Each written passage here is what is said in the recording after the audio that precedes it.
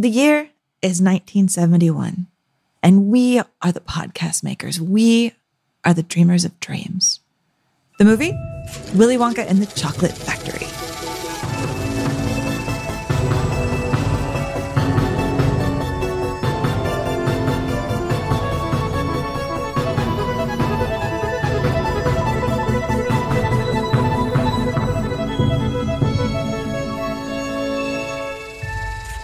Hello, everyone, and welcome to Unspooled. I am Paul Scheer, and I am joined, as always, by my amazing co-host, the famed, the amazing, the brilliant writer for the New York Times, Amy Nicholson, film critic extraordinaire. I know you are, but what am I? Mr. Magical Man. Well, we have been talking about Gene Wilder films. We've been doing this Gene Wilder trifecta that I have just so loved. I have too, and I think that it really brought me back to how much I miss Gene Wilder, because Gene Wilder was such a big part in my life. And it started with this film, Willy Wonka and the Chocolate Factory. This is one of those films when I was a kid that was on rotation all the time. And looking into this film a little bit deeper, there's so much to unpack here. This is a really wonderful movie that I think really pulls in a lot of what we love about Gene Wilder into perhaps the perfect package. I mean, this is a movie that I find delightful, delicious, and a story about capitalism, socialism, commercialism, heaven, hell. Wonka, my God, what a titanic figure. What a terrifying figure. Absolutely. And we're going to talk about the idea, do we need more movies like this? Weird, dark movies. Kids need to be frightened. And the kids on this movie were frightened by Gene Wilder. So as we wrap up our Gene Wilder trilogy, I think we're going to get into a lot of the things. Do we need to remake everything? Is Gene Wilder the only person that could play this? And do we need to scare the shit out of kids and teach them to obey or die? And Amy, without any further ado, let me take out my flute and let's unspool it.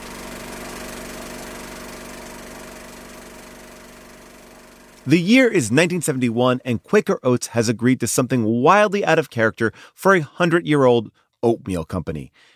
They are funding a movie, the entire thing, and they don't know anything about making movies, and they're barely even interested in visiting the set in Germany. All that matters is that the film serves as a hard launch for the company's new side hustle, selling chocolate bars. This was not Quaker Oats' idea. The idea came from an 11-year-old girl who told her dad, Mel Stewart, that he should direct a movie about the book that she just read, Roald Dahl's Charlie and the Chocolate Factory. Now, Stewart explains to his daughter, honey, I'm a documentary filmmaker. I make films about the Third Reich. And his daughter does not care. She's very insistent. So his longtime producer, David L. Wolper, finds out about this. He happens to know that the Quaker Oats guys are looking to get into the chocolate game. And David goes to them. And thus this very, very weird non-studio outsider project/commercial begins to get into gear. Now, the movie is renamed Willy Wonka and the Chocolate Factory, which we'll get into in a little bit. And Roald Dahl agrees to write the script, but just sends in like a detailed outline that covers most of the main plot. A good boy named Charlie, Peter Ostrom, wins a contest. He gets a tour of a secretive chocolate factory with a bunch of other really nasty kids who all get dispatched in nasty ways. I mean, whenever Willy Wonka's around, no one is safe. Kids get sucked into pipes, turned into blueberries, pixelated and shrunken, and scream as the ground splits open underneath them and they plummet into a furnace. The real uncredited writer, David Seltzer, adds a bunch of stuff, and we'll get into that as well.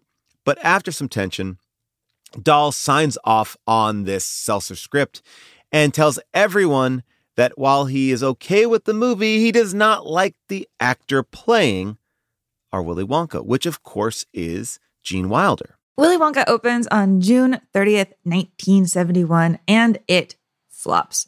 Quaker Oats launches their chocolate bars, and they flop. They literally melt before they make it on shelves because the chocolate formula they used is way too soft.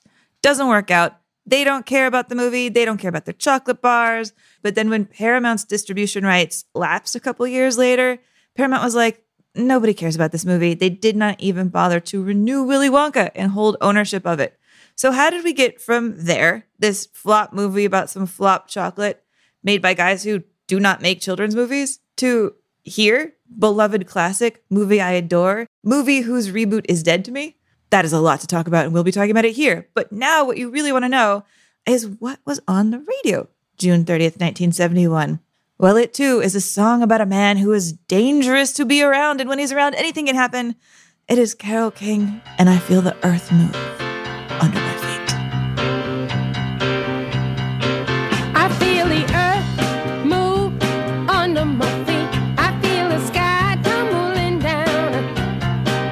I feel my heart start to trembling whenever you're around. I love it. I love it, and I feel like Veruca Salt would appreciate it as the earth did move under her feet and send her into that furnace like we mentioned a little bit ago. You're right, man. I just want to hear the Augustus Gloop version. I feel the chocolate bubble under my feet. I feel this tube shooting me out. Oh, I love a so-paced parody song. I am blown away, Amy, that this is one of your favorite films, but I guess maybe thinking about it, it makes sense. I mean, these kids are being tortured. They're being hurt. There's a very kind of cool electric 70s weird film vibe going here. It's very independent. It's a kids movie, but it's an anti-kids movie.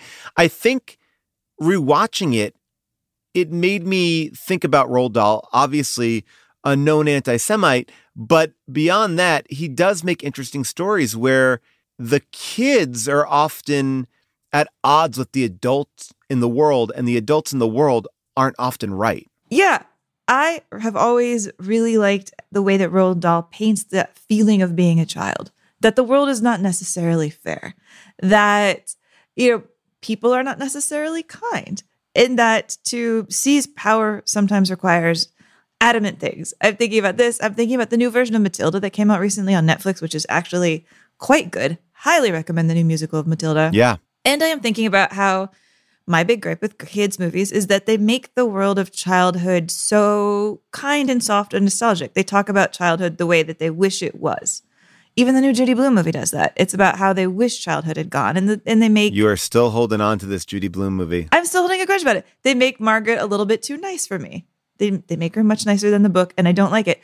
And Wonka would never do that.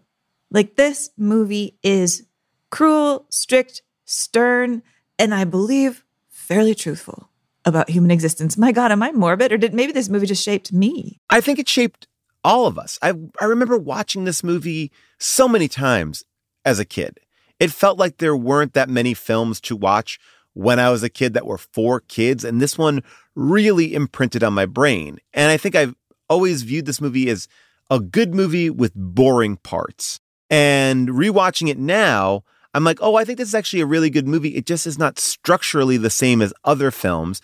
And I do think that 2/3 of the music in it suck. Whoa. Yeah. Coming out hot. Yeah, I don't like the music in this movie. What? I like the music once they get to the chocolate factory. Everything before the chocolate factory can be jettisoned to the curb. You don't like the Candyman can? I Tell like me you it. at least like the Sammy Davis Jr. version of the Candyman. I mean, this is a song that went number 1.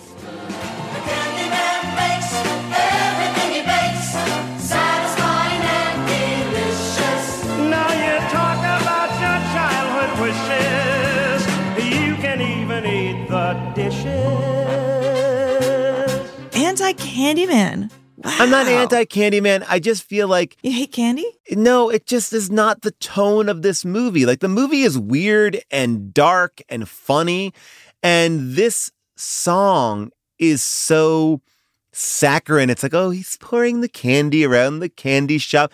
I don't know. It in many ways, maybe it's a great song to open with because it leads you in a different direction of where the movie will be going. But I really feel like these opening songs, the song with the mom.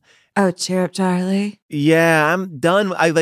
If you Cheer Up Charlie pulled, drags. I'll give you that. If you pulled the first 4 songs out, I'm happy. I love what it becomes, but I feel like they had songs for the back half and they're like, oh, we got to figure out how to get songs for the front half because this movie isn't even really a musical. I wouldn't even call what the Oompa Loompas do as musical numbers. It's like a forced musical. It's become more of a musical. Spoken word Oompa Loompas. Well, the forced works in a way because like Stewart, the director, did not want this to be a musical and was sort of convinced to do it, was convinced that like, if you want a big hit, man, if you want to make like a Sound of Music, man, you got to have musicals.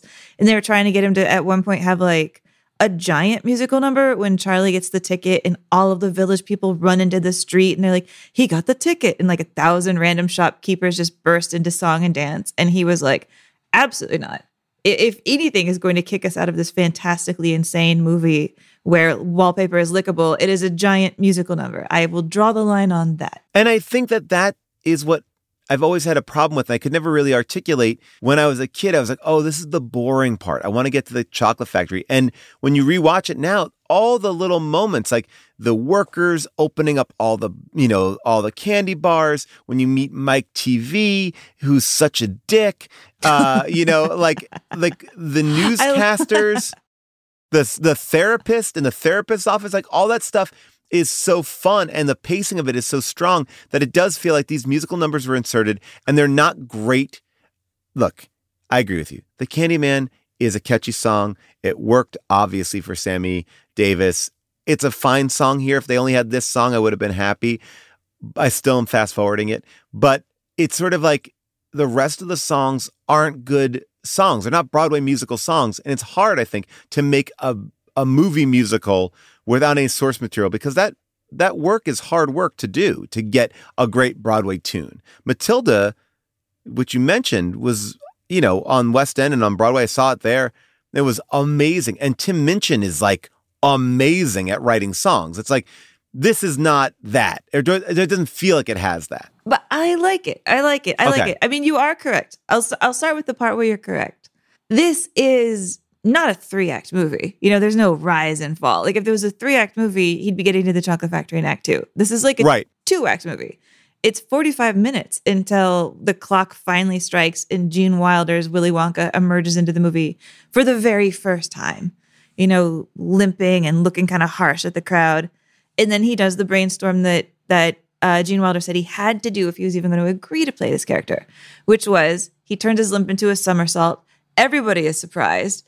And he says, from that moment on, I'm establishing that you can never trust this character, which is the thing I like about him. Because I would say, yeah, we've got our movies where like the adults are nice people way too much of the time. We've got our villains in movies who are like really villainous. And you're just like, well, that's clearly a bad person. They're wearing dark purple. They have a mustache. Everything about them is pointy. Avoid that guy. That guy's bad. But it's very rare in a kid's movie that you have somebody like Willy Wonka where it's like, I don't know if I can trust him, where I don't know what to think about him. And that insecurity about an adult, is this adult safe or not? That driving question is so rare. And that's terrifying. It would almost be more secure if you knew he was bad. Well, let me pose this question to you. Is Willy Wonka and the Chocolate Factory a horror movie? I think so. We have this creepy house, aka Chocolate Factory, where kids are getting killed by the weird instruments inside. It's very Texas Chainsaw Massacre.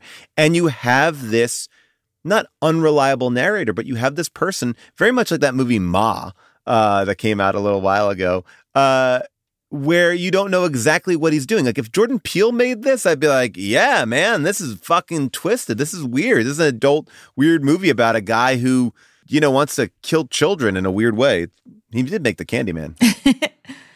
Let's just agree that for the course of this podcast, we're going to refer to all the kids as killed. Okay. I'm sure that deep down they did squeeze all the juice out of her and Mike TV's stretched into taffy. I want them to be dead. No, he does say at the end, don't worry about the kids.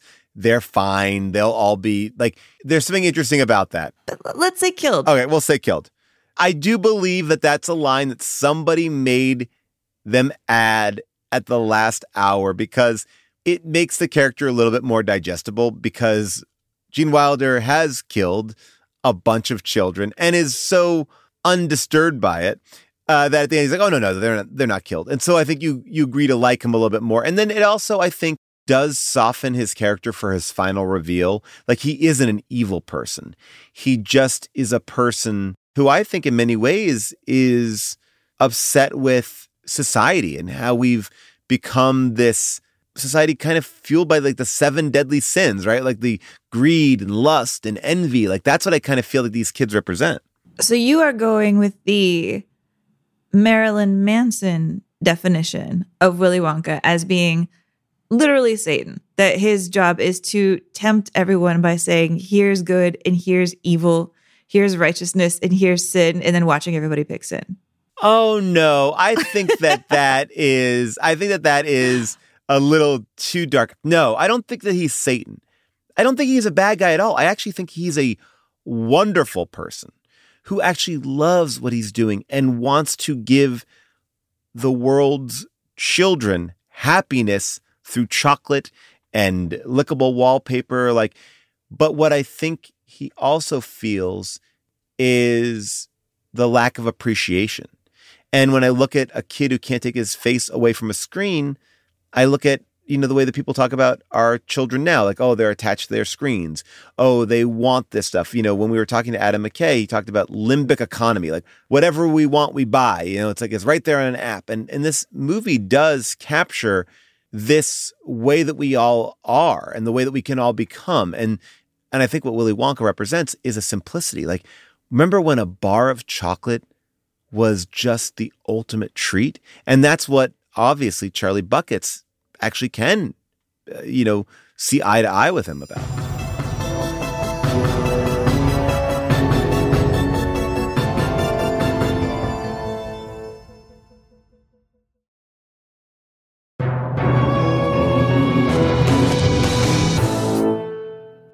No, you know what it is? Willy Wonka isn't Satan. He's Old Testament God. I was going to say that. Yes. He's God creating the ark and being like, all the rest of y'all are dead. Charlie gets on the ark. I'll let Grandpa get on the ark. My Oompa Loompas are getting on the ark. Everybody else, you're drowning in my chocolate flood. And, that's a classic story, man. We revere that God and we revere Willy Wonka. But I also think that what he's trying to do is find someone who is true of heart, right? Because in a weird way, Willy Wonka is the ultimate celebrity. No one knows what he looks like, or they haven't seen him in years. And he knows that he can't trust anyone because people will he lie. Was Jack Nicholson until Jack Nicholson emerged to go to Laker games again. And help them win. But I do believe that there is this energy around him of who can I trust? Who is the person? Because what we find out at the end of the movie is he's trying to find someone that can take over this chocolate factory. He's trying to pass his legacy on to someone as pure as he is. And his purity isn't about financial profits. It's about chocolate, right? And the love of chocolate. And the only way he could do that is by being duplicitous. I don't think of him as a vengeful God. I don't think of him as an evil minion. I will say, to back up my horror story world, Jeffrey Dahmer was a chocolate maker in real life. He was? Yep. Gene Coral, a.k.a. the Candyman, he obviously owned and operated a candy factory in Houston. Oh, yeah. We really got into his story, the Candyman story and all the people he killed. That was a long pod. Was that on our Texas Chainsaw Massacre episode? I think we did talk about that. Yeah. That was dark. So there has been this idea of weirdo creepos that have, gotten around children's sweets. And are you telling me also that millionaires who are isolated from the rest of humanity are not normal people? But no, to your point, Wonka likes purity, but what Wonka, I think, really likes even more than purity, especially in his chocolate, is obedience. He wants obedience. So who can I trust to run the factory when I leave and take care of the Oompa Loompas for me?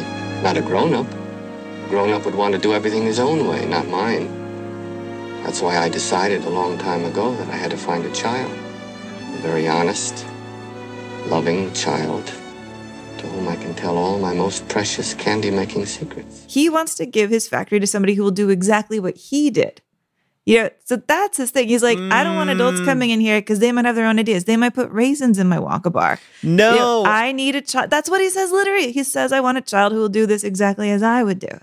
But I think what he means is with love, right? If you can't follow a simple direction, hey, we're going to have a great day today.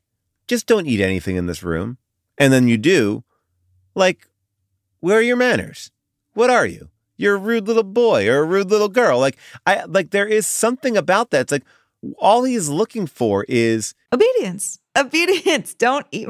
Don't do what I tell you not to do. But it's the difference of coming into someone's house and asking for a drink, or going into someone's house and opening up the fridge and getting a drink. Now, by the way, if you've been there multiple times, open up the fridge. These people are walking inside the chocolate factory for the very first time, and they are taking liberties. Like, just listen to the person. And every time they do, they get hurt. It's not obedience, it's safety. I think you're splitting pull-apart Twizzlers at that, but okay.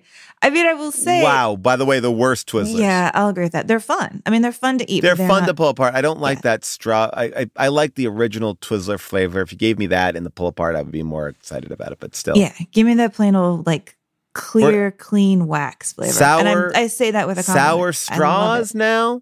I can't sour straw guy? Make any bones about... Oh, I love sour straws. Can we agree on that? Plain chocolate bars? Trash. Who likes a plain chocolate bar? No one does. No one does. No one does. What is your favorite chocolate bar? My favorite chocolate bar, I got to tell you, I've been really into Reese's Pieces lately. Bar. I want a bar form. A bar. Okay, bar form. I was going to say they've introduced some bars. I was in a moment of distress this week. I hadn't eaten in a long time. And I was like, I need to get a bottle of water and a snack. And the snack that I reached for was a chocolate bar whose name is Snickers. And a Snickers is really that. A Milky Way and a Twix are the ones that I will grab. A Take 5, also delicious. But that's like my top bar. But each one represents a different moment that I am in, that I need. What about you? Well, I do have a soft spot for whatchamacallits. Oh, one of my favorites. Yes. Yeah. And there's hard to find. First part of me that would really love the chunky bar if it had more raisins. I always feel like the chunky bar doesn't have enough raisins. Again, Amy, you're referencing things that are not commonly found. Like, you can find these at like boutique candy stores. Like, I haven't seen a whatchamacallit or a chunky bar in any common grocery store or even like a movie theater ever. Since I was a child, whatchamacallit was in the theater. But go ahead. Well, you know what I used to like? My dad had this favorite chocolate bar that like he would stockpile. Now I'm going to get real bespoke. He would stockpile this bar. I think it was called a Sky Bar. It had 4 different flavors. It was like 4 segments of a bar. And so one was like a white marshmallow fluff, and one was like a fudge, and one was a peanut butter, and I think one was a caramel. Oh, I love and that. So it was like, because I like diversity when I eat too. a chocolate bar. And that's why I find most chocolate bars just horribly bland at a certain point. There's this chocolate bar I've always wanted to eat that's been discontinued, I think, before we were alive. No, I know what you're talking about. We've talked about this on the show, this chocolate bar. 7 Up? Yes. Or we've talked about it before. Yes. This is like the ultimate bar. I'm pulling it up right now. It had mint. Then it had a mint square, a nougat square, a butterscotch, a fudge, a coconut. Oh, yeah. A buttercream and a caramel. The only thing I would want to do is I would want to swap out maybe the buttercream and replace it with like raspberry. And then I would be so happy. Well, here's my deal, Amy. If I had my druthers and I could only have one type of candy forever, I would go with the Whitman sampler, because that really hits every type of chocolate I really do like. But to your point, I've been brainwashed by television. I believe that Snickers was like an energy bar. Like, Snickers, it really satisfies. So when I'm hungry, I reach for a Snickers. It's just a chocolate bar. It does nothing else. I love a Milky Way because I like that creaminess. I know we talked a little bit about this on the Quentin Tarantino episode. Yeah, that's just, you still mental, the two of you. But I will say a Take 5 bar kind of hits the spot of what you're talking about. We're talking about caramel, we're talking about chocolate, we're talking about peanuts, we're talking about pretzel.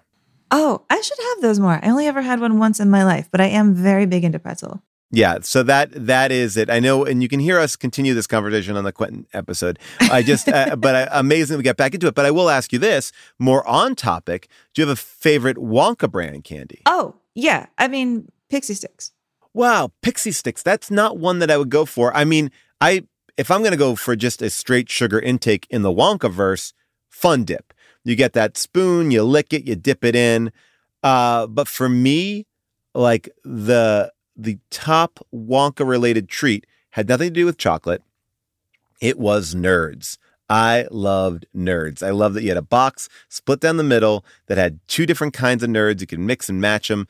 I grew into Sprees later on, but I like Sprees. I always thought Sprees were like the sophisticated one for very old people. Oh no, Sprees were like amazingly I love Sprees. Sprees were like passed around in my school with reckless abandon because it was like it had the consistency of a mint, but with the flavor of a candy. Okay, how about this? Runts. No, never liked a runt. Oh, I love a runt. I love that runt gives you the option of banana. No, thank you. Don't need a banana. But what I want and what I do need is an everlasting gobstopper, one of the best candies ever. And I can't understand why this movie released a chocolate bar and not the secret item of the everlasting gobstopper. Like, you make a movie where it's like, this is our secret candy, and that's not the first thing on the shelf. Everyone makes a chocolate bar. Why do we need to make a chocolate bar? And how did they not know that chocolate was going to melt? I remember going, when I went on a USO tour, we were deep in a war zone. And what the guys were always complaining about was they couldn't get candy that wouldn't melt. Like, they had to figure out what was the best candy that could actually maintain its structural integrity all the way out into the desert. And, so you're going to get a lot more of these Wonka-centric things, like a Nerds, like a Gobstopper, like a Runt. But I do think that, like, that was the mistake here. The Gobstopper was the thing. Well, yeah. I mean, I have a lot of thoughts about the Gobstopper. Like, one, clearly the idea of this candy in its platonic ideal form, literally everlasting, is so magical that a show whose people I actually deeply revile, the show Pawn Stars, there is an episode of Pawn Stars where somebody brings in an original Willy Wonka everlasting gobstopper prop. There are not a lot of these because they did not think this was an important movie. So they trashed basically every prop as soon as it was done. But the guy on Pawn Stars, who I think of as a jerk, absolutely loses his mind. Is it the everlasting gobstopper? Yeah. That's the real deal? I'm even getting chills holding it. It's like the Hope Diamond. So, how much do you want for the gobstopper? Gosh. That is the centerpiece of the film, which if we sell that, that's definitely breaking up the aesthetics of the whole collection. So I'm going to give you one price, and that's that. I got to stick with $100,000 for the gobstopper.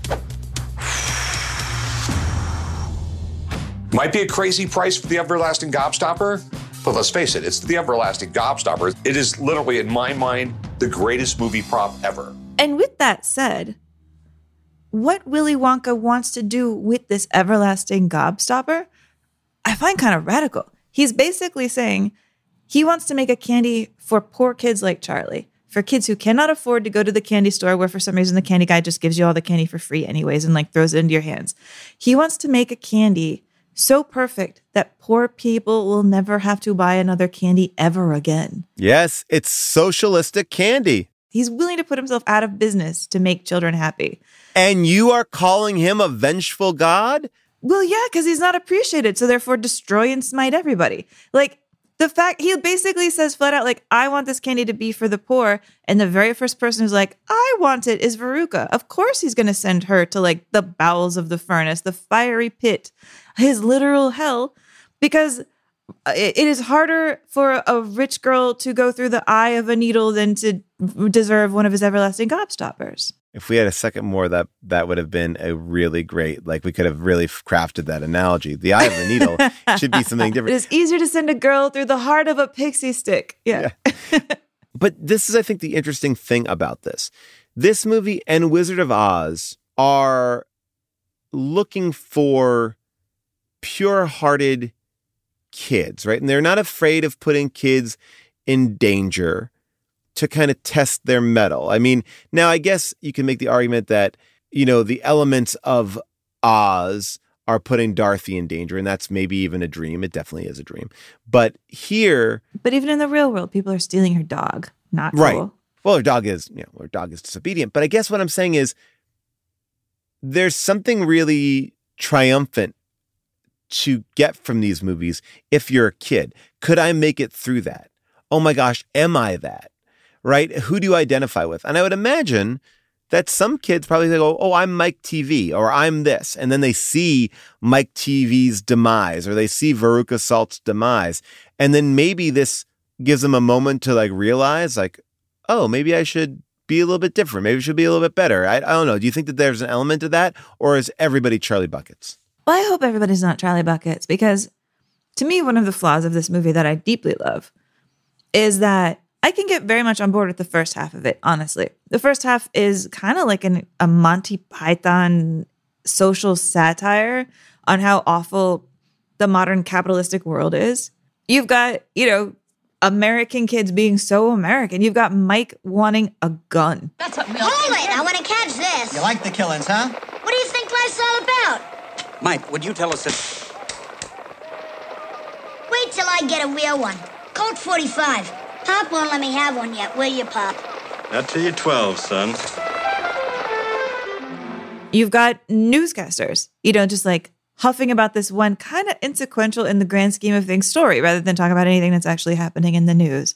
You've got modern day computer tech bros, the future Elons of the world trying to like scam the system with their computers. We're about to witness the greatest miracle of the machine age. Based on the revolutionary Computonian law of probability, this machine will tell us the precise location of the 3 remaining golden tickets.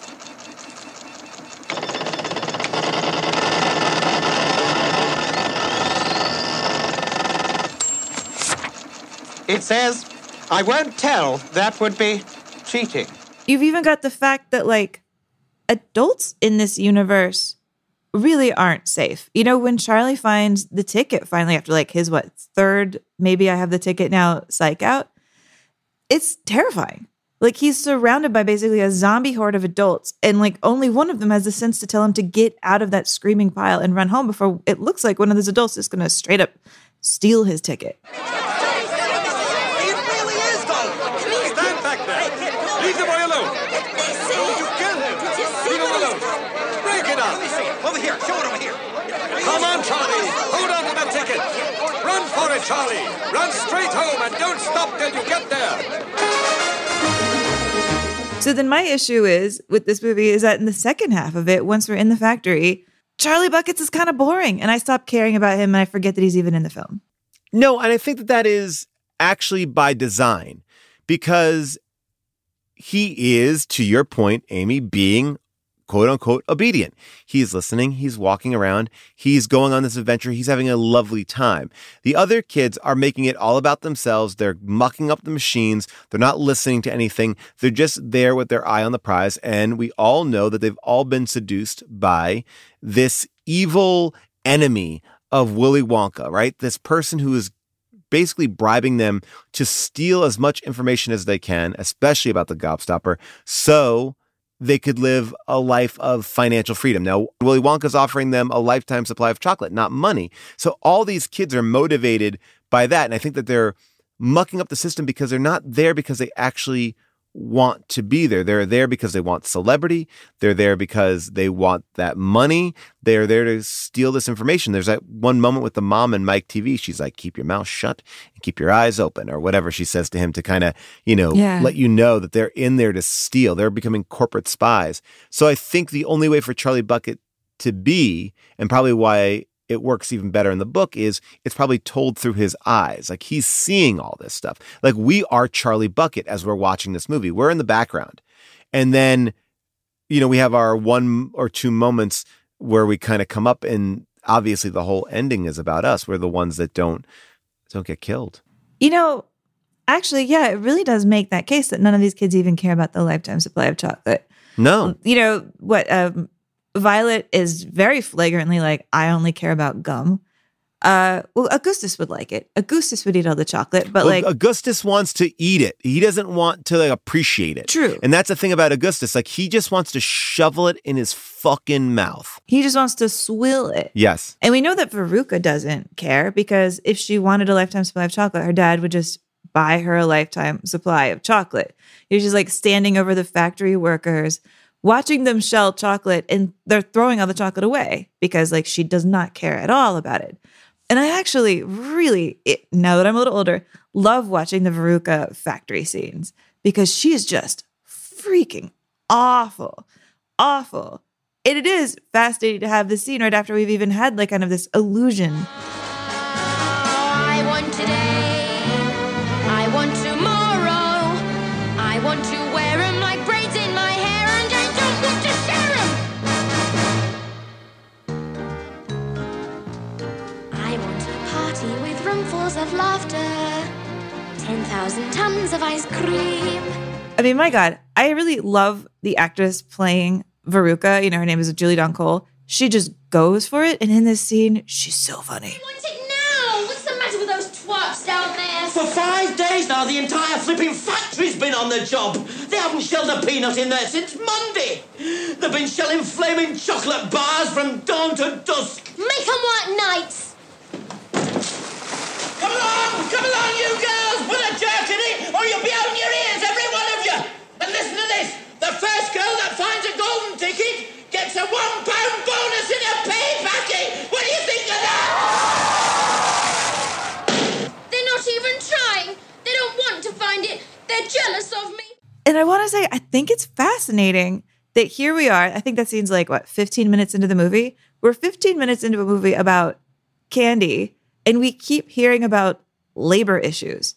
We keep seeing them on screen. We've already even heard from this earlier scene with Charlie and his grandpa that there's this mystery. Who's running the factory? Who's doing the factory for Willy Wonka?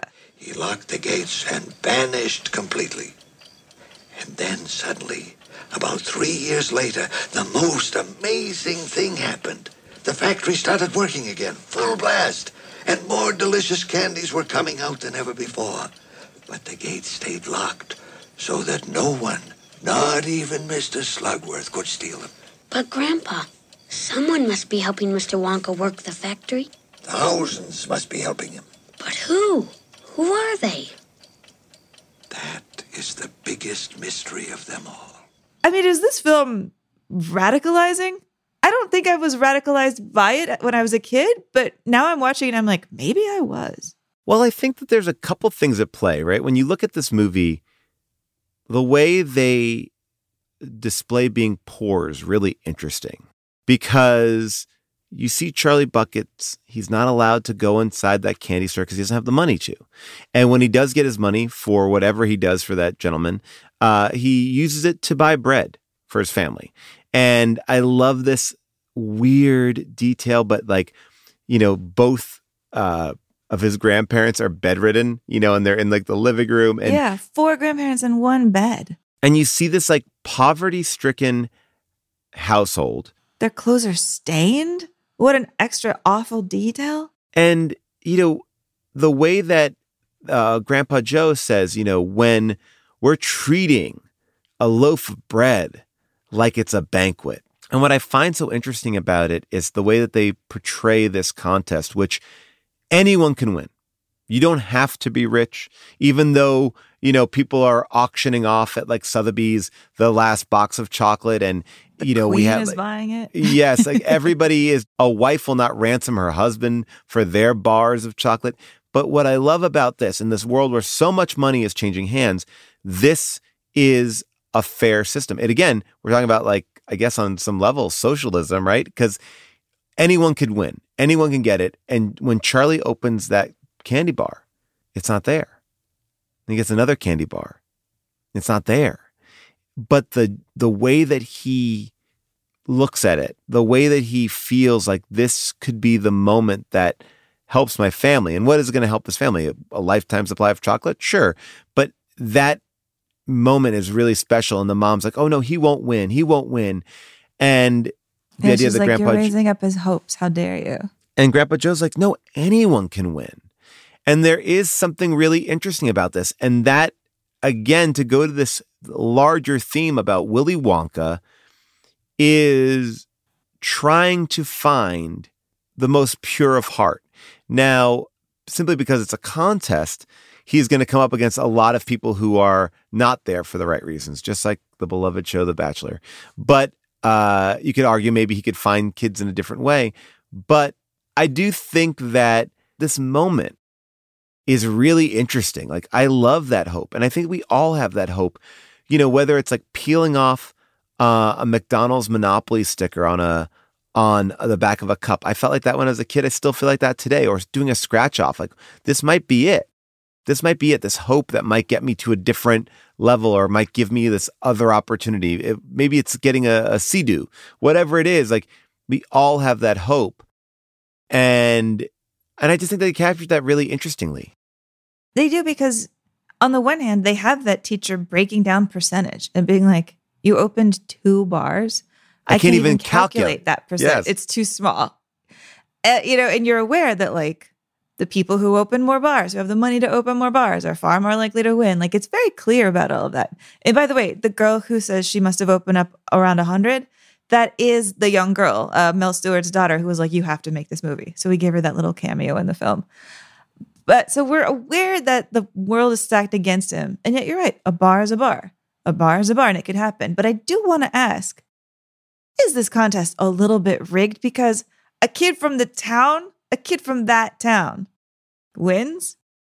Really? Really? Really? Really? Like, I mean, is there some sort of world where, like, Wonka planted the quarter in the gutter, or had his minion plant the quarter in a gutter because he really wanted Charlie Buckets to win? I apologize that I keep calling him Charlie Buckets. I know it's Charlie Bucket, but there is a player in the Miami Heat that I only ever called Jimmy Buckets, and it's just a habit at this point. I think I called him Charlie Buckets a bunch. But yeah, like, do you think he was like, all these kids suck? Because he's clearly, like, reading the newspaper about who's winning. He knows a lot about Charlie's family when he wins. Do you think he's like, slip him this one? But I guess he has no control over what he buys in the candy shop. But still, man. It's interesting because I think that would go against the story. He manufactured all these bars, sent them all across the world. And, he will see a sampling of the world this way. And he does. Like, Veruca Salt is rich. Charlie Bucket is poor.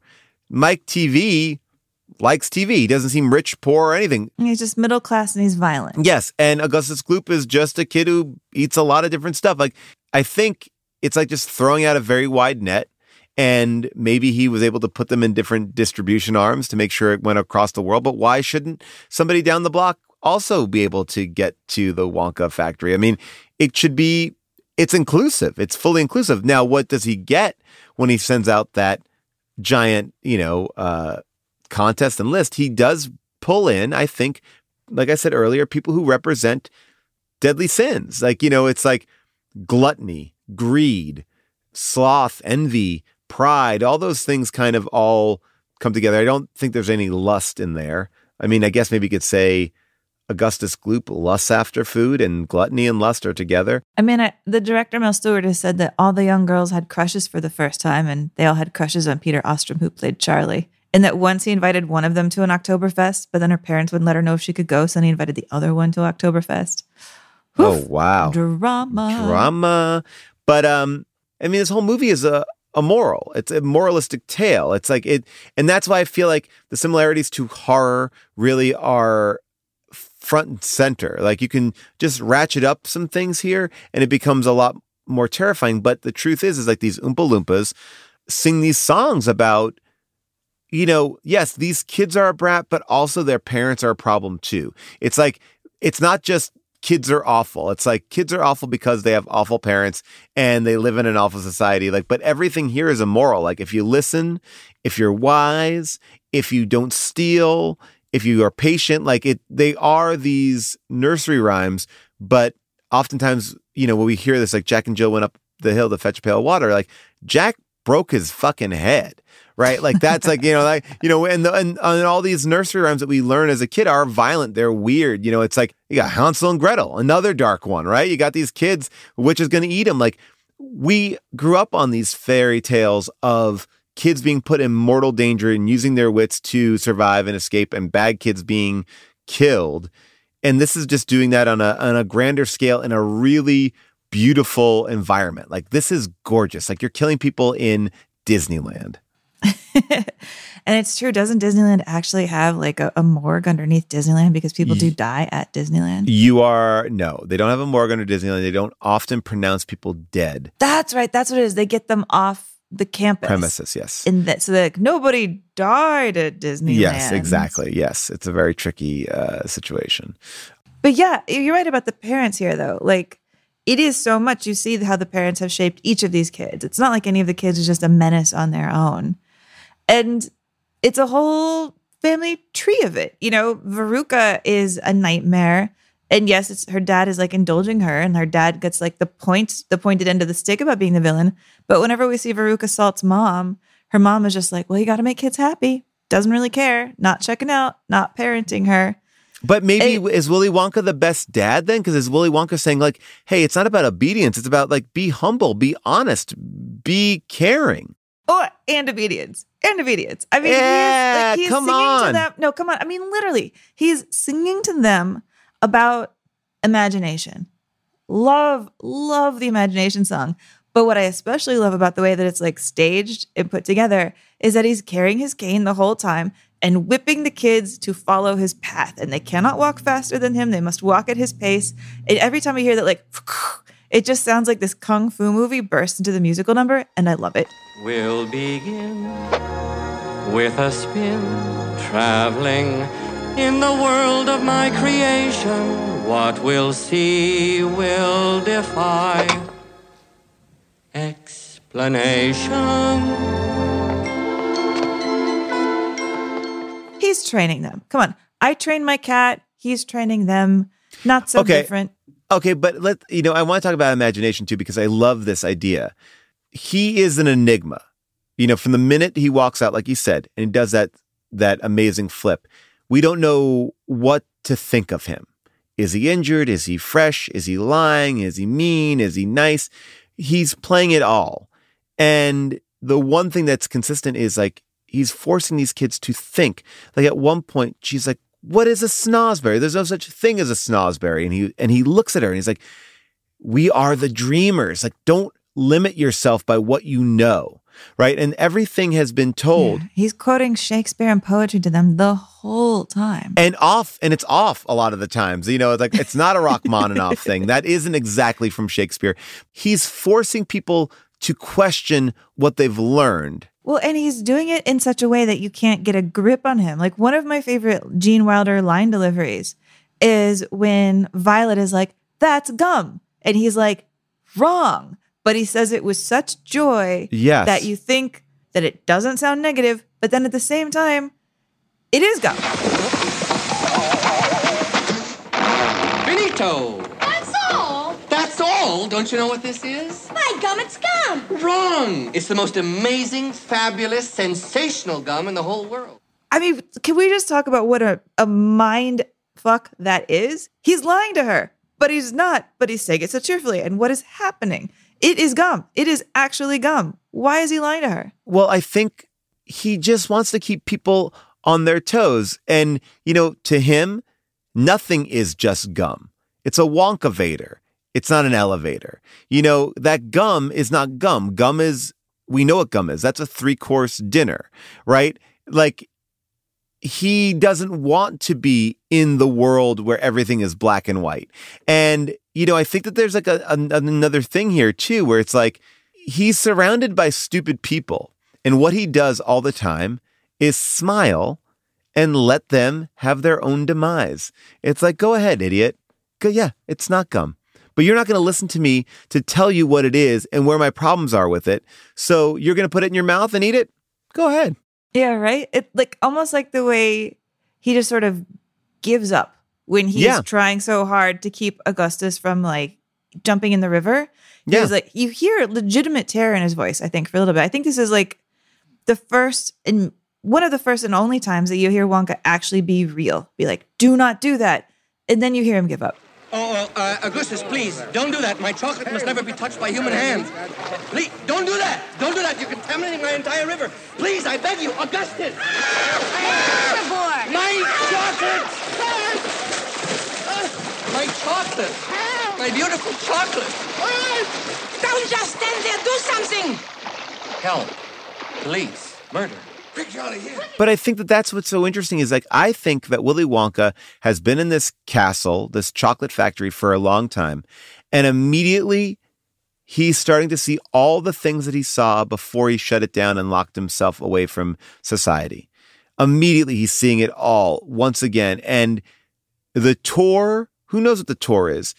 He is getting harsher and harsher as it goes. He goes from being weird and eccentric to being mean. So at the end, he's so kind of like put off, like, go ahead. Like, you know, he's done. Like, he's like, no one's learned from their lessons. All these kids have seen other kids. Once you see Augustus Gloop get sucked up that tube and you hear he's in a trash compactor, like, if I'm a kid, I'm like, thanks. I'm not going to touch a goddamn thing until you tell me it, right? Like, but every one of these kids thinks, and this is like this pride, they think they can go off and do something else. And I do think it's... Even Charlie. Well, Charlie, I think, does something interesting because really it's the grandfather who forces Charlie to make that choice, not Charlie. Actually, that's true. You're right. You know, it is the grandpa's idea. And the grandfather, Charlie's like, no, we're not supposed to do that. And it's also, at the end, Charlie's idea to give over the gobstopper. What I love about it is we don't really wrestle with it. I don't think that Charlie would ever have stolen the gobstopper. I mean, he's handed the gobstopper. Like, right. Well, like I think it's all a trick. It's such a deliberate taunt. Here you go. Let's see what you do. Well, he wants, I mean, because obviously the person who has made him this offer to do this recon works for him. So he's going to get it back. I think that Willy wants to believe in humanity, but he has set up some tests to make sure that his heart doesn't just believe in someone right away. Because when he meets these kids, he has a dossier on them. He knows everything about them. Slugworth knows everything and has given him this idea. So I believe that there's a part of it of, let me tempt every one of these kids and let's see what happens. Maybe Charlie's the only one who got offered all that money. Maybe Veruca Salt got offered something different. Like, that's you true, know, because what does she care about money? Exactly. So they could have been very specific in how they were going to test these kids. I mean, because he does egg them on. Like in that early scene with the contract, and all the adults are like hemming and hawing. I don't know if we should sign this contract.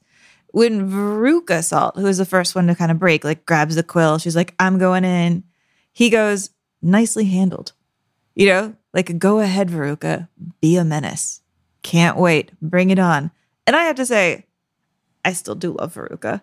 I mean, there's a way of, you know, in this world of girl bossing that I kind of hate and think has gotten like way over the top and too toxic. She's a queen girl boss. She wants the world. Like, why not? You know?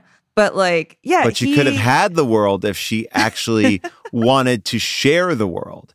And I think that that's another thing too. It's like, why does it have to be so solitary? Like, you know, the way that she treats her father who bends over backwards for her, the way that she wants everything that Willy Wonka has, like with no respect or admiration for how he even got it. It's really interesting to me. It's like, you know, and I think we pride ourselves in our world of like lone thinkers and lone inventors. But the truth is like, it's a collaboration. Like I was talking to somebody else the other day about this. Like, you ever see a film title where it's like a film by? Oh, yeah. And it's like, you know, and that's a really aggressive title because a film is by everyone who's been a part of it, the writer, the director, the actors, the set design, the makeup, it's like, it's not just a singular process. And I think Veruca Salt represents that idea of like wanting everything regardless of even knowing what it does. That's true. But I love her. I love her character and I think she's amazing. I mean, I could love her. I just don't think that she's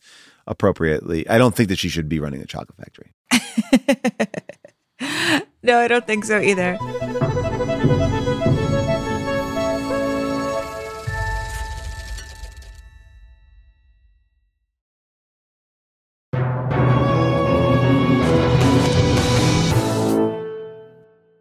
to jump back to like when Grandpa convinces Charlie to misbehave and they like drink the fizzy soda. They float up to the roof. They're about to get shredded into bits.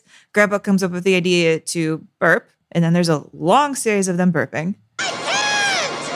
You've got to burp, Charlie. It's the only way. Attaboy. Burp again. Attaboy. Come on.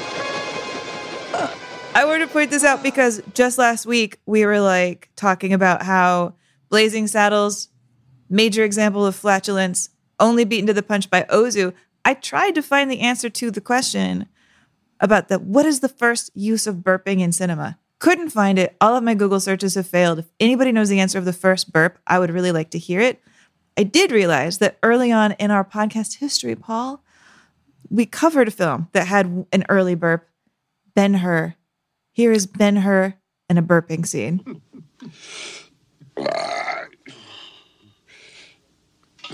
Was the food not to your liking?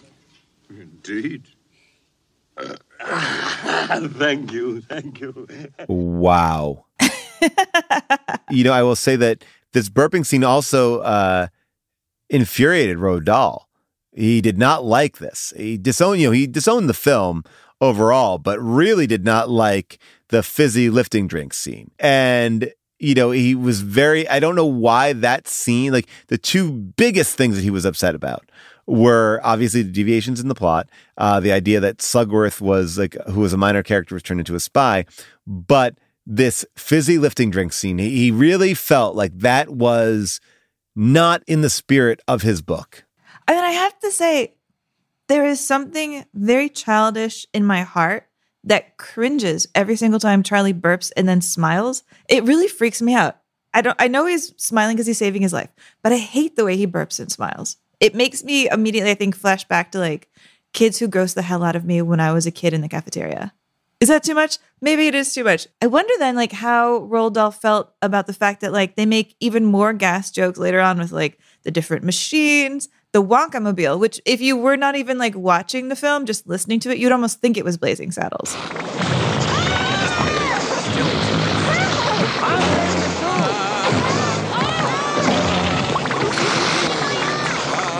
Oh yeah, I mean, that's like a robot fart right there. Beautiful robot farts. That's like I feel like something you would see on like the Conan O'Brien show. It's interesting because Roald Dahl was truly a candy guinea pig. Did you know this? Like when he grew up, yes, this entire story was actually based on something that happened to him when he was a kid. Roald Dahl and his classmates were willing guinea pigs for Cadbury. Cadbury, obviously like the Hershey's of Europe, or at least the UK, and he would taste all these different types of chocolate. So this is where the idea was born. He literally was like a taste tester for a chocolate company. Whoa, so he could have been an early person to taste a Cadbury mini egg? Yeah, maybe. Man, how come some kids have all the luck? The everlasting gobstopper and the center of a Cadbury egg, the creamy one, is the same. It's got like 3 or 4 rings in there. Gosh. I mean, I have all these like really strong memories of the town that I grew up in from like 1 until 4 in Saginaw, Michigan, having a candy shop where my parents would let me walk and I could buy giant pixie sticks and the joy I felt like that. But man, I'm so jealous of living outside of a candy factory. I think it would get old quick. I mean, because honestly, Amy... You're just saying that to protect yourself. Maybe, but just think about it like this. In that one amazing set, and this movie has amazing sets once you're inside they're all pretty impressive, but the Chocolate Factory set, the first one with the river of chocolate, right? That beautiful, beautiful set, had a true working chocolate waterfall. All right. It is all there. 150,000 gallons of water, real chocolate and cream. And it smelled terrible. Apparently, it was awful to shoot in because it would spoil every day. So they were basically in this rotten cream chocolate world. So I imagine being outside of a food factory of any kind is going to be a little rough. The head construction boss, by the way, was a guy named Hank Winans. And I'm saying this only because Hank Winans, trifecta here, he also did the sets for Blazing Saddles and Young Frankenstein. Oh, wow. And this is so interesting because this is a time where I think this movie is truly made by these worlds. Like these sets on each one of these movies are really so iconic, and you can kind of see the overlap, from the end of Blazing Saddles and that amazing dance number, that kind of set, looking to Willy Wonka's set.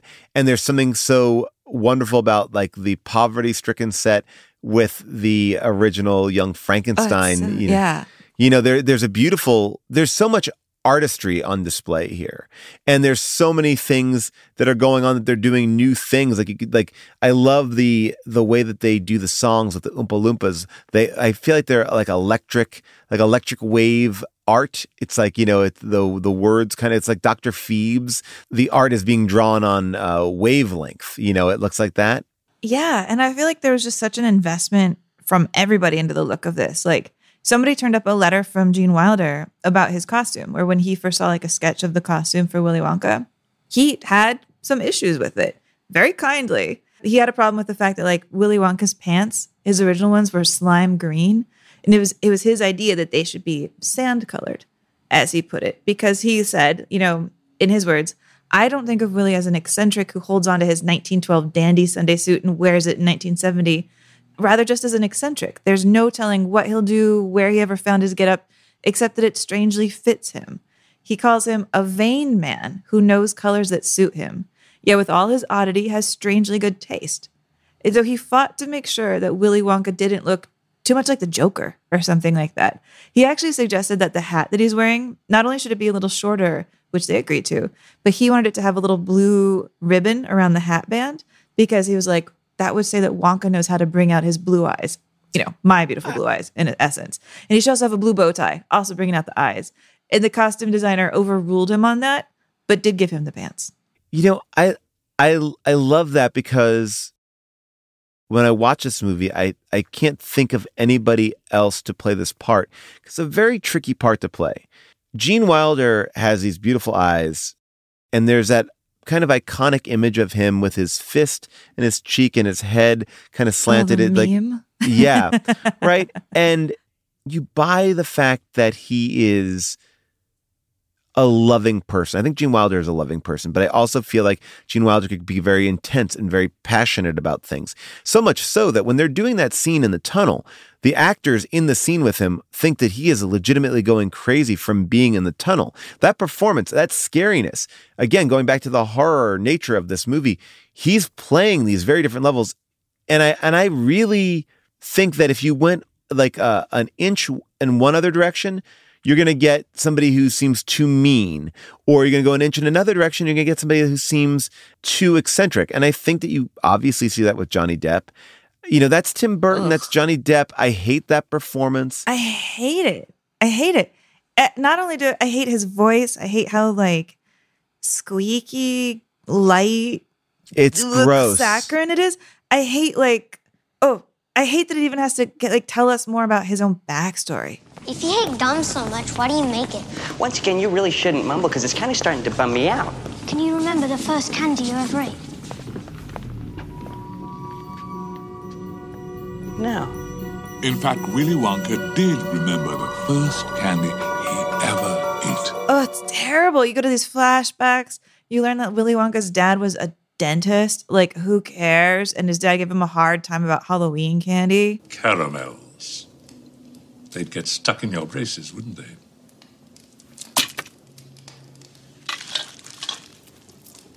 Lollipops. What we called cavities on a stick.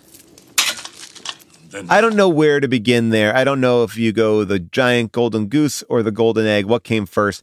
It's Tim Burton. It also is Johnny Depp, and I feel like you don't need to put that much spin on it. Like there's a term called a hat on a hat, and that is a hat on a hat. Gene Wilder to me feels like an eccentric. He doesn't feel out of this world, even though he is bizarre. It seems like he's fucking with you, but he also can have a good time. Now, everybody wanted to play this part. I mean, originally they wanted Joel Grey to play it, but they never actually offered it to him because he wasn't imposing enough physically. Yeah, they said that he was only 5'5", and so he wasn't that much taller than the kids. They needed somebody who could tower over them enough, and Gene Wilder's 5'10". And I will say that Joel Grey does have that same kind of thing that Gene Wilder has, right? Then it goes to like Roald Dahl wanted Spike Milligan, a British comedian. And then Peter Sellers like, I want to do this. Please let me do this. Like literally everyone came out of the woodwork. Dudley Moore, Peter Cook, all the members of Monty Python. I think everyone saw what was so interesting about this character. But I think as we kind of look at Gene Wilder over these 3 films, what Gene Wilder kind of brings to every one of these films is that dramatic side of him, this serious actor who could do comedy. And I think here he's not trying to be funny. He's embodying fully this character, which goes right to show you, like you said, when Gene Wilder read the book, he was already thinking, not like, how can I fuck with the kids? Like, how can I embody this character? And that one simple move, that cane move, is the entire character summed up right there. And again, you're talking about his wardrobe, everything. Like, he wanted to make this character real. And I think Johnny Depp's character is not real, but it's hard to be real in a Tim Burton movie. But this character is real and exists in a world that is a little heightened, but it's not obscenely heightened. Like he's at the same level as anybody else in this movie. Yeah, I agree. And I think one of the choices that the director does that kind of synergizes his world of coming from making documentaries about the Nazis, which, by the way, like one of his random asides, he's like, I did 2 things here that I think were too intelligent for people to get, or too arcane, maybe. You know, one is what we were talking about, where he like has a little bit of a musical passcode. And then Mike TV's mom was like, Rachmaninoff. And he's like, oh, it's actually Mozart. Nobody knew that. I should have just done Beethoven's Fifth. And then everybody would know that like it's about the mom being a nitwit. And then the other bit is like when he shows the winner in Paraguay, like the stealth joke about it is that like the face he shows as the person who won in Paraguay was a long lost Nazi. This guy, Martin Bormann, he was Hitler's secretary. At that point in 1971, his body was still missing. They thought maybe he was alive and living in South America, like a lot of Nazis. Nobody got that was like Hitler's secretary. Probably too subtle. Maybe should have done that differently. But that said, the way he synergizes his like world of documentary of Nazis and making a random kids film is that he like used a lot of moments to film it sort of like a documentary for the kids, you know, like not showing them what the Candyland was going to look like until they opened the door and walked into it for the first time, not telling them that, you know, Gene Wilder was going to do this flip so they would all have this natural element of surprise. And I think in the scariest and most emotional moment, when Charlie learns that he's not going to get a lifetime of chocolate, they played this scene, you know, they did some dialogue. Gene Wilder played it pretty cool. But then when they recorded it on camera, Gene Wilder flipped out to get that look of just absolute shock on Charlie's face. Wrong! Under Section 37B of the contract signed by him, it states quite clearly that all offers shall become null and void if, and you can read it for yourself in this photostatic copy, I, the undersigned, shall forfeit all rights, privileges, and licenses herein and herein contained, etc., etc., fax mentis incendium gloria culpum, etc., etc., memo bis punitor delicatum. It's all there, black and white, clear as crystal. You stole fizzy lifting drinks. You bumped into the ceiling, which now has to be washed and sterilized, so you get nothing. You lose. Good day, sir. And that kind of perfectly ties into what I was mentioning earlier, that the kids didn't know what to get from him, right? And I think I love that. And I do think this is Willy Wonka and the Chocolate Factory, not Charlie and the Chocolate Factory. Like, this is a movie about Willy Wonka and Willy Wonka's goal, even though we don't meet him early on. Now, why is it called Willy Wonka and not Charlie and the Chocolate Factory? This is really interesting, right? Because there's a lot of different issues here. Someone will tell you, oh, it was marketing that made us change the name.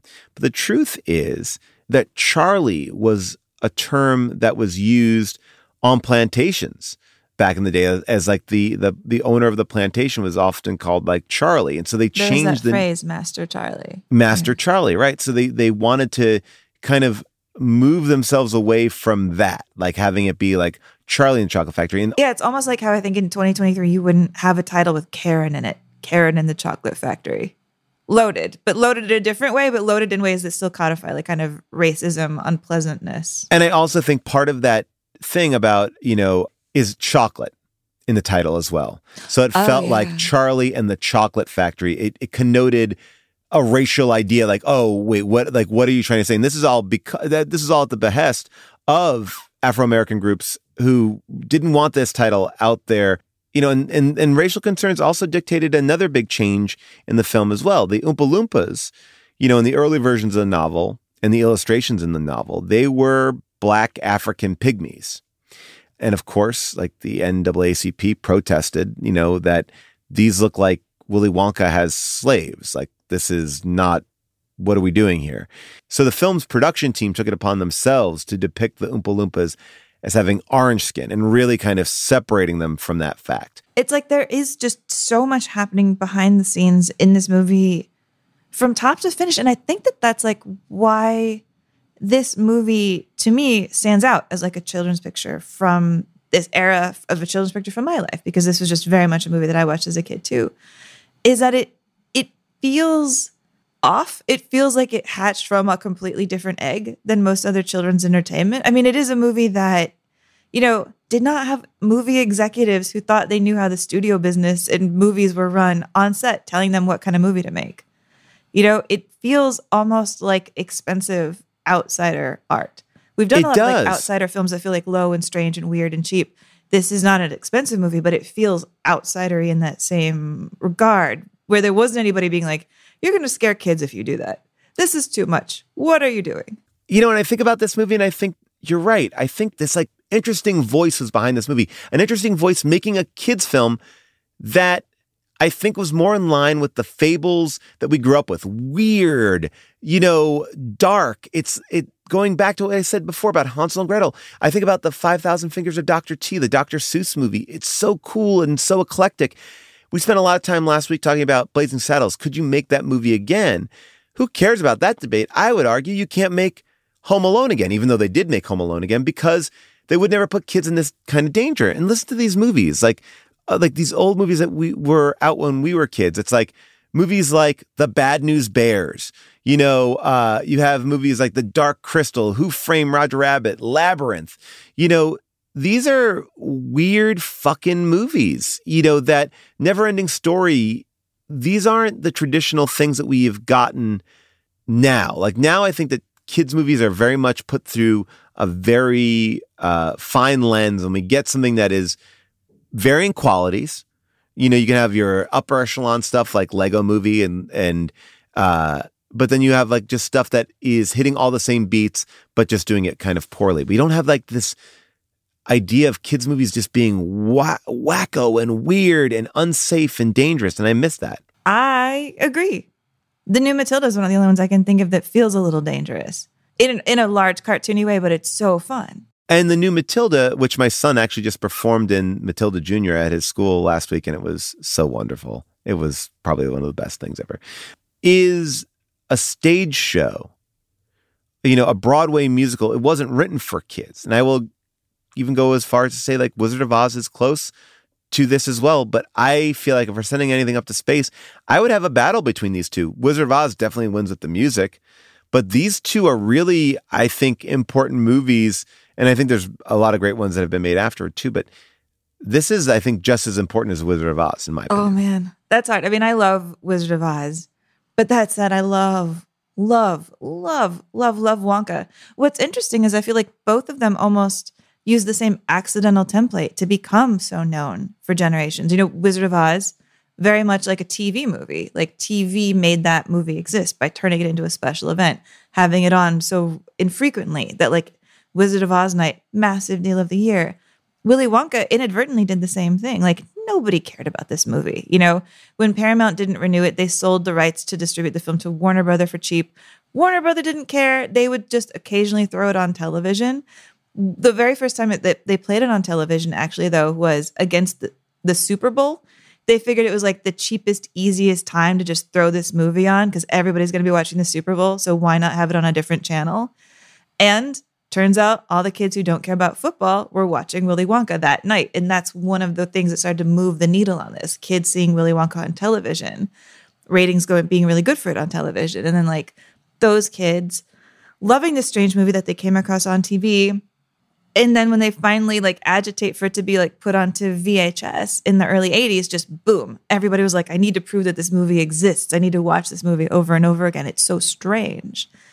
And then, we came of age and it was just like, yeah, standard, amazing, great movie. I guess my question is, are there films that are untouchable? I would put this one up there because who could even do anything worth supplanting this performance of Gene Wilder? I don't see the point in even trying, to be honest. And that's maybe the reason for the season, right? Like, we're talking here about Gene Wilder and what makes him so special. And I think when we look at Young Frankenstein, Willy Wonka, and Blazing Saddles, there are three iconic parts that he portrayed. They're all a little different, but they all share a very similar DNA. And I think that Blazing Saddles may not be as interesting without him to play off Cleavon Little. If it is this John Wayne type of cowboy, and Young Frankenstein, who can capture that manic energy. Gene Wilder is an interesting guy because he's a leading man who could have been a star in any generation. Black and white, cowboy times, and then this like weird 70s time. Like, he is really an incredibly versatile leading man, and you don't often find that.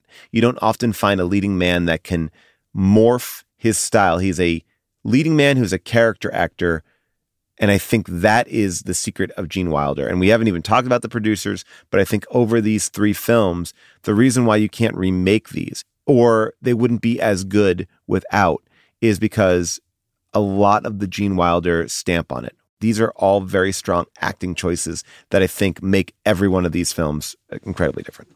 I agree. And also, just one more yes and to that, Gene Wilder had such a protectiveness over his characters that I really love, not just even in that letter about his costuming, but, in the last couple of years of his life before he died in 2016, he had Alzheimer's and he didn't tell the public about it because he was really worried about that moment when he'd be walking down the street. A kid would recognize him from Wonka, and that would happen all the time. Kids would recognize him from Wonka because he actually kind of looked the same forever, He looked old when he was young. He looked young when he was old. And he was so worried about this moment that he could picture where a kid would see him across the street, tug on his dad's sleeve and be like, look, it's Wonka. And then the dad would say, don't bother him. He's sick. And he didn't want the dad to put that damper on the little kid's excitement to see him. And so he never told anybody that he was sick.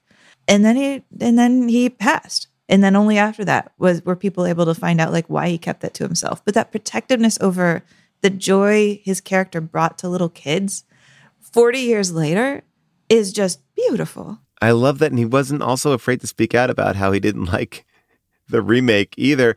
I will say one other thing to you. It actually reminds me of the story that I heard after we recorded Young Frankenstein. Somebody, a friend of a friend, or I heard this from somewhere. I'm just going to make it my own. A friend of my dad's, not a friend of my dad's, saw Gene Wilder in San Francisco when he was shooting that movie, Woman in Red. And he was like, oh, it's you. And he can't remember what he's been in. He's like, hey, Dr. Frankenstein. And he's like, Dr. Frankenstein. And I just love that he embraced this older man who was just so excited to see him and then like played right into it and like adopted the character voice. I just love that he did that. And he still, with that diagnosis was pretty outspoken because he did come out against the remake of Charlie and the Chocolate Factory. Like, I think he was right. I think he was like, why are you doing that? Like, that doesn't make any sense. Like, he was, I think rightly so, just like, no. Don't do it. And, I think the kid actors are amazing, but, all these kids were plucked in and put into this movie and that was it. Yeah. From what I heard, the kid who plays Charlie became like a veterinarian who specializes in cows.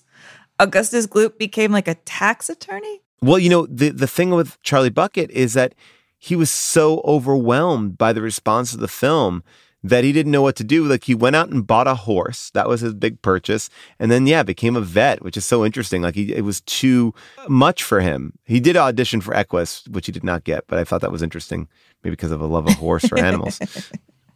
but also weird for a love of horse and animals. Yeah. And the reason why there has never been a sequel, and this movie does end in an interesting way. I love that last line. Did you ever hear the story about the man who wished for everything he ever wanted? He lived happily ever after. And that's how the movie ends. I love that ending. It's such a different, for a guy who is constantly giving you a darker side of life, you see this joy of Willy Wonka at the end in this glass elevator. It's beautiful. And David Seltzer came up with that line in 3 minutes, I think, over the phone. Basically, they're shooting it. And the director was like, we can't just end this on the grandpa going, yippee. We need another line. We need another line. We need another line. And like he called Seltzer up and he's like, you've got 3 minutes. Give me something.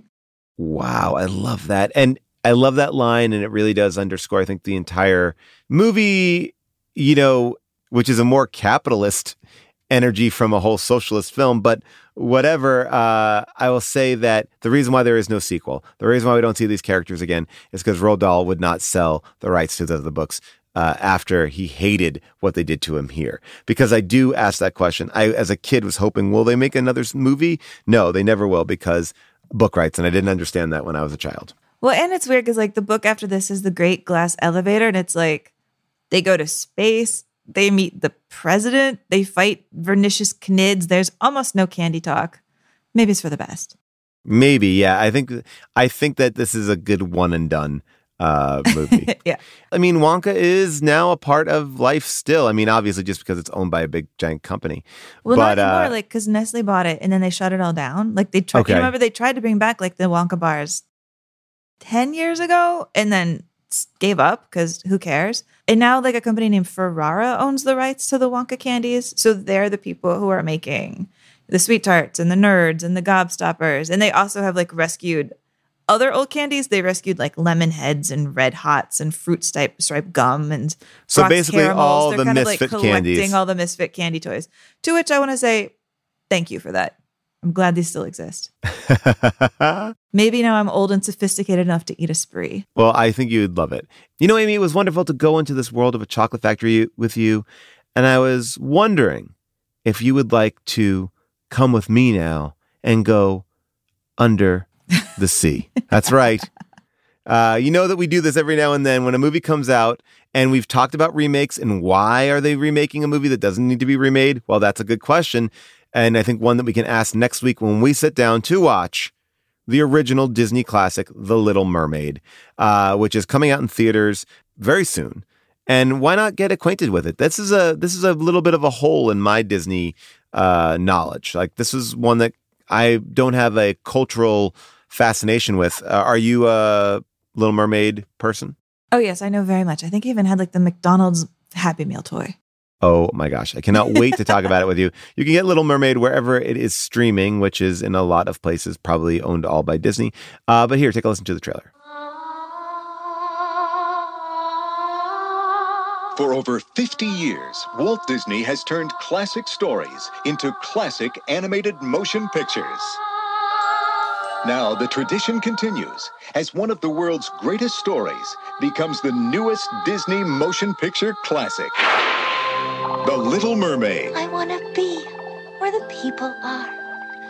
I want to see them dancing. Up where they walk, up where they run, up where they stay all day in the sun. It's the story of Ariel, a beautiful young mermaid who wants to become human. He's very handsome, isn't he? I don't know, he looks kind of hairy and slobbery to me. Not that one. The other one. And she'll strike a bargain with a powerful sea witch. Have we got a deal? To make her dream come true. What I want from you is your voice. My voice? You've got it, sweet cakes. Ariel's been turned into a human. Well, Amy, until next week, but a big thank you to our producer, Josh Richmond, our associate producer, Jessica Cisneros, our engineer, Casey Holford, our EPs, Cody Fisher and Colin Anderson, our MVP, Molly Reynolds, our theme song by Michael Cassidy, our fan art by Kim Troxall. Please subscribe to us on Apple Podcasts, rate, review, and follow us on Apple and also on Amazon. Follow us on Twitter and Instagram, and you can talk about all these movies on the Paul Scheer Discord. Just go to discord.gg/Paul Scheer. Unspooled t-shirts are available at tpublic.com/unspooled, but you can also get your very own deck of unspooled playing cards, which are absolutely gorgeous, all designed by Kim Troxell at podswag.com. Just find the Unspooled Show and you'll see it right there. You can hear past episodes of the show and bonuses like Screen Test on Stitcher Premium. And for the official API, that's the Paul and Amy Institute list of our favorite films that we've ever done from the show, you can head on over to unspooledpod.com.